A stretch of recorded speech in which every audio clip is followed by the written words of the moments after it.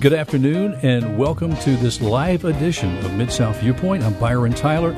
Want to say hi on this, is it Wednesday? It's Wednesday. My days are just mixed up right now, let me tell you. But we're glad to be here, and we've got a great lineup of a show to share with you this afternoon. It's definitely warm out there. I hope you had a great Memorial Day weekend with getting together with family. I know I enjoyed some time with family, cooking out. First time this year that we've actually cooked out on the grill and had a great time with that. Hey, let's say hi to our Facebook friends before we go any further. We are broadcasting live also on Facebook and want to welcome you. And please like and share our video. Tell your friends about Bott Radio Network, not just this program, Mid-South Viewpoint, but all of the great Bible teaching programs that are available to you 24/7 right here in Memphis on AM 640 and FM 100.7. Well, we had a program lined up today. We've been talking about this for several weeks now, I guess. Pastor Ricky Floyd of the Pursuit of God Church and I have been talking about getting together on a particular topic. Ricky, good to see you, first of all. How are you doing? I am very well. Anytime I'm in your presence, I'm doing good. So thank you. I'm excited about being here. You're too kind. How's Sheila doing? She doing well? Sheila is great. She's got one of the grandbabies. So whenever she's got one of the grandbabies with her, she's just a tab below heaven. Let me tell you what, I know exactly what you're talking about. My wife, when she holds one of our two granddaughters, you know, I mean, she's a different person. Her name becomes Mimi, you know. And Mimi's there for every beck and call. Right. But it's something about grandparenting is just incredible. I just think that's my calling in life, to be a grandparent. We had originally wanted to do a program on the men's university. We still want to do, by the way. Thank you. You, I think, posted something that got my attention, and there's been this incredible work through Men's University. Can you give us just a little bit of background, just briefly, about Men's University? I would love to. Manhood University is a collaboration between the city of Memphis, corporate America, and the churches. 3 C's coming together and connecting the community. You know, I think all of us have realized in order for us to have a better city, we're going to have better individuals. And in order for us to have better families, we're going to have better men. And so what we've done is we've come together, and they've allowed us to have influence. Matter of fact, all of the curriculum was written by local pastors here in the city. And we're teaching men time management, financial literacy. We're teaching men purpose. We're teaching men how to discover how to work well with other men.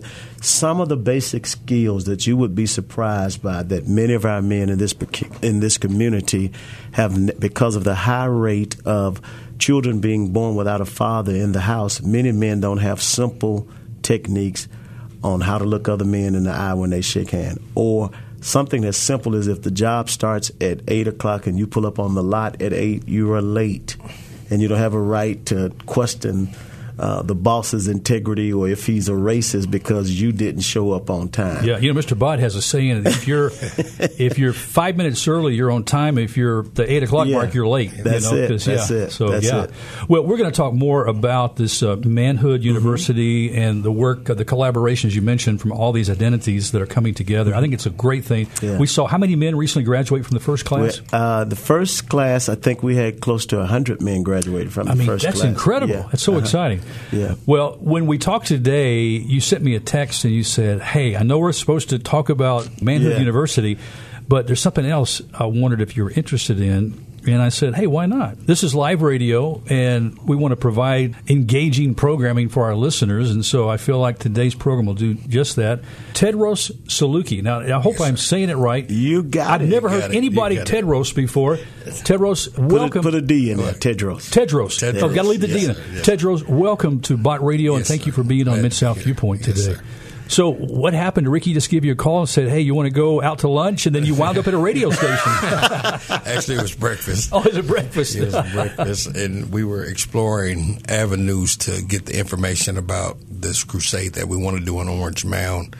And he knew somebody who knew somebody who knew you.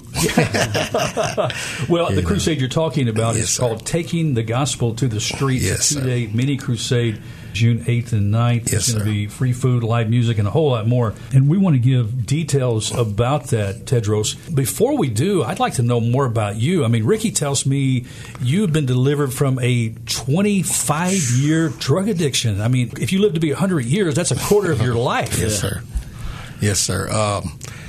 I first indulged in cocaine when I was 17 years old in the military. I was one of the younger ones on my boat, had nothing to do, and a guy introduced me to it, and the worst thing that ever happened was I liked it. And it sent me on a 25-year road of addiction, in and out of prison, trying to find help, couldn't find the help and things of that matter. And I finally went and got some help after being under his leadership and telling me that I need to do something and allow God to come into my life. And when you say his, are you talking about Pastor Ricky? Apostle, yes, sir. Okay, Pastor this Ricky, man right here. Yes, okay, sir. that's yes, awesome. Sir. There was a testimony to go along with that, where he told me enough is enough. You need some help. So were you a functional addict? I mean, you were holding a job down. You said you were in the military. Right. So when that began, did you have a long term in the military? No, sir. It was because of drugs that I got kicked out of the military. Okay. Because of my use over, it allowed me to be kicked out. And no, I never really held a job. I just was in the streets. I wasn't homeless, had somewhere to go. But because of my addiction, I chose not to. I chose to stay in the streets and live that lifestyle. At that time, the testimony is now that there wasn't a church that reached out to me, that told me about Jesus Christ. I was raised as a Muslim, and that was by force, was told, you're going to do this. Why? Because I said so, and I often wonder sometimes at that young of age, if somebody told me about Jesus, what would have happened then? Ricky was telling me before we went on the air that your name, Tedros, is actually an Islamic name or Muslim name. Yes, sir. And that name was given to you by your mom. Yes, sir. Yes, sir. You want to tell us that story? Well, I was 6 years old, and she told me, we need to change your name, and because we're Muslims. I'm like, what's that? Doesn't matter. Your name now is Tedros Akbar Saluki. So I said, okay, and that's what it was from that day on. So it was legally changed. What was your birth name when you were born? Galen Dwayne Fleming. Okay. That's quite a difference in the, it's about contrast. Just as bad. No. Well, Tedros, this journey that you're going on with drugs, I mean, evidently got pretty bad. Yes, sir. Yes, sir. But no one was reaching out to you. In the military, was there not a program that they tried to help you? At the time that I went through the military, they had a zero tolerance. They had a zero tolerance, and at that time, cocaine was brand new, something they want to tolerate. So when they booted me out, it was with no help, no anything. They gave me my last check and said, be gone. So... And then I don't even think if they would have offered it at that time, if I would have even took it. Like I said, it was something that I had indulged in. It was something different in my life, and I went on with it. Prior to that, high school, I had a baseball scholarship to Rice University. And because of my addiction early in life, I never even followed through on it. So basically the addiction caused you to lose out on a lot of things that would have come to you possibly through. Possibly. What about your dad? Was he in your life during this time? No. Okay, no. So what was the influence of your mom to become Muslim? Well, it was what she said went. Somebody actually must have reached out to her. Well, what it was, my stepfather. Okay. I had a stepfather that was there, and he was a Muslim. They got married. Now we're Muslim. Yeah. That was basically it right there. And I guess there wasn't too much kickback right there because he was all right in my life at that time, I thought. And now I look at things, some of the things he told me, well, I don't agree with now. But I had to do what I had to do at that time because I was told to do it. Now, did you take on the faith of being a Muslim yourself as you got older? Or no, I had told myself at an early age, as soon as I can get away, I'm gone. Yeah. Because I had no understanding of why I was doing what I was doing. Without an explanation, I just was in rebellion.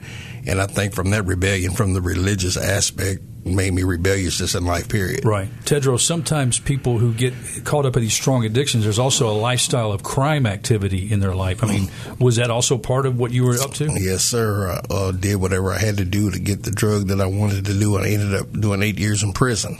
8 years in prison. And my mentality when I went to prison was, I can't believe I'm just in jail for selling crack to the police, which was wrong. But my mentality was, when I get out, I'm going to do the same thing.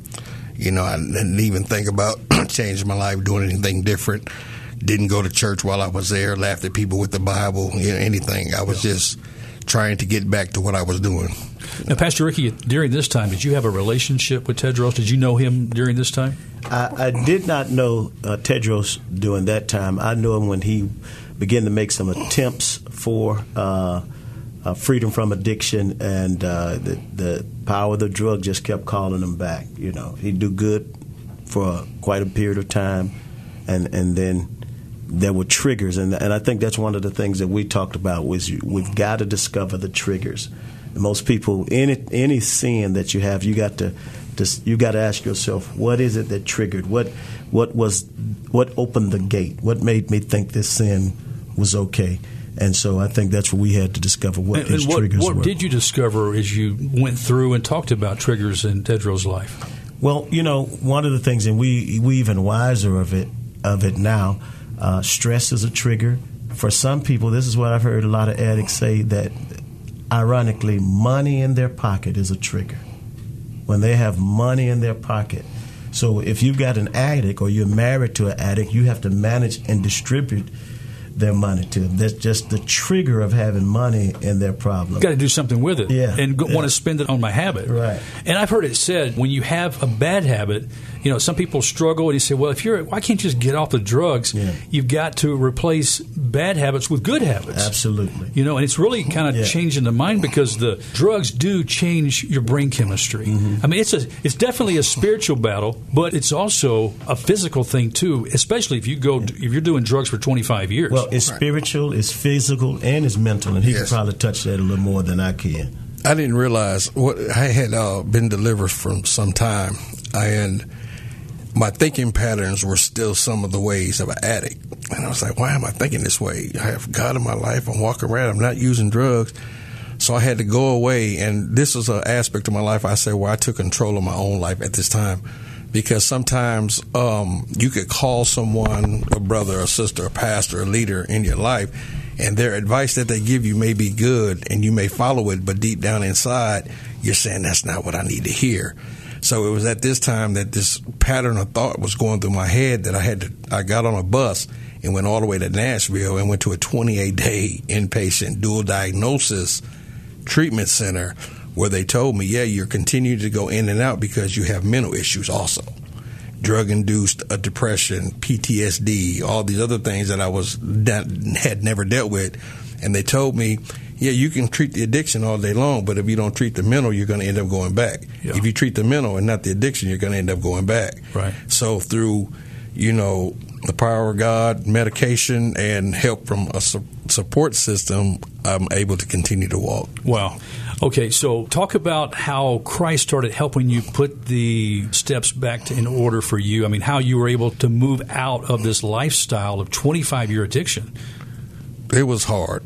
It was hard because I didn't want to stop. I said it first. But then once people such as Apostle and other people in my life told me that there was a champion in me, that God had a plan and a purpose for my life, I finally started to believe it. I started to say, you know what, there's got to be something different. There's got to be something more. So I started to pursue it. And the thing I pursued, I went to a place in St. Louis to get some help. I had to get away from Memphis because I knew too many people. I knew too many avenues in Tennessee where I could continue to do what I do. So by me making a decision, Apostle teaches that once you make up your mind, it doesn't take God long. So I finally made a decision to allow at least, God to come into my life and come into my heart, and it's began to change. One of the things that I want to attribute to it, he had a support group. He had a support group, not just in me. He had a wife, and this is a definition that I gave of love.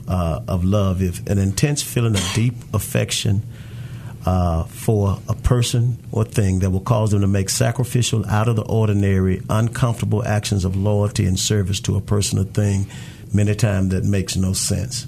So he had a wife that was doing that. He had a pastor that was doing that many times when he would take some of the actions that he would take, people would wonder why we would forgive him, why we would hold on to him, why we would give him another chance. Was because we loved him. And we were not loving him one-on-one. He was getting the overflow of our love for God. Well, Pastor, as Tedrow said a moment ago, there was no church that would reach out to him, Mm-hmm. But it seems like your church was there and helped him. Your wife, Jennifer, she must be an amazing lady. Oh, yes, she is. And we want to say hi. Jennifer's watching on Facebook right now, too, and our Facebook friends. So glad that you're joining us here on AM 640 and FM 100.7 Mid-South Viewpoint today. But you know, having that unconditional love. Yes. When you're not worthy of unconditional love, Yes. you know, Yes. that's the way God does it, doesn't He? Yeah. And I knew it was God because that relationship, how He brought us together, had to be God. I had got out of prison, and I ended up doing a robbery in Nashville, ended up in Memphis, and ended up meeting my wife. And honestly, I'm going to say something she knows already. She wasn't one that I was attracted to. You know, I said, how'd I end up with you? She said, you know, like that. But, you know, she has always been there. She's always supported me, been mad at me, loved with me, cried with me, prayed with me. But she knew, you know, that God was going to bring me out. That's what allowed her to continue to long suffer with me. And I thank God for her. And now she is the most beautiful woman in the world. Oh, yeah. You know? Oh, yeah. Inside and outside. Inside and outside. And sometimes we get foggy vision, don't we, Pastor? Because of our sin, we get distorted views on everything. Right. Absolutely. And listen, one reason he didn't want her because she's strong. And that's what he needed. Had he had a pushover, he would not be delivered right now. She's steel. There's something. Listen, I got a steel wife too. Let me tell you what, you know, and I'm very thankful for her. Very thankful for her. After 34 years of marriage, I'm very thankful for her. Right. Okay, so you're on the road to transformation. God does this work in your life. And now you're taking it to the streets with this 2-day mini crusade, June 8th and 9th. Yes. You have a ministry. What's the ministry is called? Stepping Out on Faith. Stepping Out on Faith. Yes, sir. I guess we're all called to do, right? Yes, sir. Yes, sir. So tell me about how that started. What happened was once I got my deliverance from, actually what happened, it was a cold winter day in St. Louis, and I'm still trying to find the purpose everyone's talking about. And God told me, this is the will of God for your life, to help those. I want you to be the type of person, Jesus, I want you to be the type of person you wish somebody was for you. You know, I'm like, wow, I wish somebody would kick in the door and come and get me. I wish somebody would tell me about Jesus. So every day, and then he told me, and you're going to do that in Memphis. He said, I'm changing your name once again to Ephraim, meaning I'm going to make you a success in this land where you once struggled. So I said, well, Memphis, here I come, you know, like that. So to be the type of person I wish somebody else was for me is what I do on a daily basis. We house men and women that are homeless, bound by drugs, alcohol, prostitution, and gang violence in a 9 to 12 month Christian living opportunity. So you are kicking the doors down. Under the bridges, in the crack houses, under places that people don't want to go. Literally this morning, he was telling me a story about how one of the persons he got back. He went in the crack house and sit on the bed with her. And he has gone to those houses so many times. I'm like, man, they didn't try to jump you or nothing. They respect the fact that there is a pastor that cares enough about his members to go into the lion's den and get him. So they open the door and let him come in. And so, Pastor Ricky, this is another reason why we want to get together and talk about this partnership that you have, the Pursuit of God Church, where you pastor, with the ministry Stepping Out on Faith, where Tedros is leading this ministry, coming together and doing God's work in Orange Mound and other places? Yes, sir. Yes, sir. We're excited because he is the result that this works. He's proof that it works. He has a voice that I don't have a voice. Fortunately, God, I never got to experience drug addiction. And so he has a voice, he has experience, he has wisdom, and he has a passion for this. To know not just the pain that those people are feeling at that particular moment, but he knows the deliverance on the other side of that pain. And so he's like, when he goes with an intensity, come and taste and see that the Lord is good. Yes. I know that dope is good because I had it, and it had me. Right. But listen, let me show you this new high. Let me show you this freedom. Let me show you this liberty. Let me show you this love that's based in the precepts of the Lord. And so his passion, his commitment, his previous experience, the very thing, I have a saying that whatever the devil used to try to kill you, if it didn't kill you, it's got to pay you, and because God's going to use you to work with the very thing that he's done. And he's a living example of that. And so we just want to partner with him because we know he's real, he's relevant, he's raw, and he can get in some places that I can't get into. Well, I was thinking about what the Apostle Paul says. He comes in fear and trembling when he presents the gospel.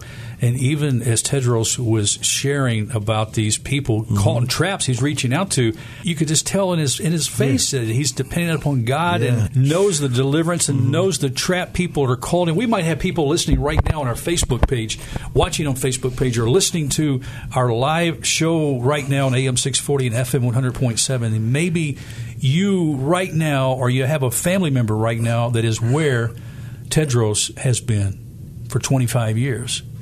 And you're thinking there's no hope.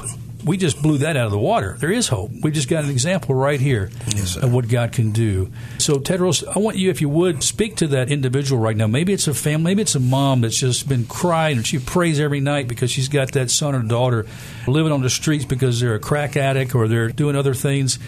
Give them a sense of knowing that you already have shared that, but just help encourage them a second through what God can do in their life. There's a song, and it says, "It won't always be like this." For that person who may be listening right now, who may be in addiction, or the family member who wants to throw in the towel and give up on that family member, always continue to have hope, love, and faith that God can do what you've been praying for them to do. Don't stop praying for them. Don't give up on them. Continue to show them the love of God. Those that are in addiction that want help, make a decision, because once you make up your mind, it doesn't take God long. There was a saying by an old preacher that said, what did he say? Drop the pipe and pick up your life. Wow. Amen. The thing about that is the right decision is usually the hardest one to make.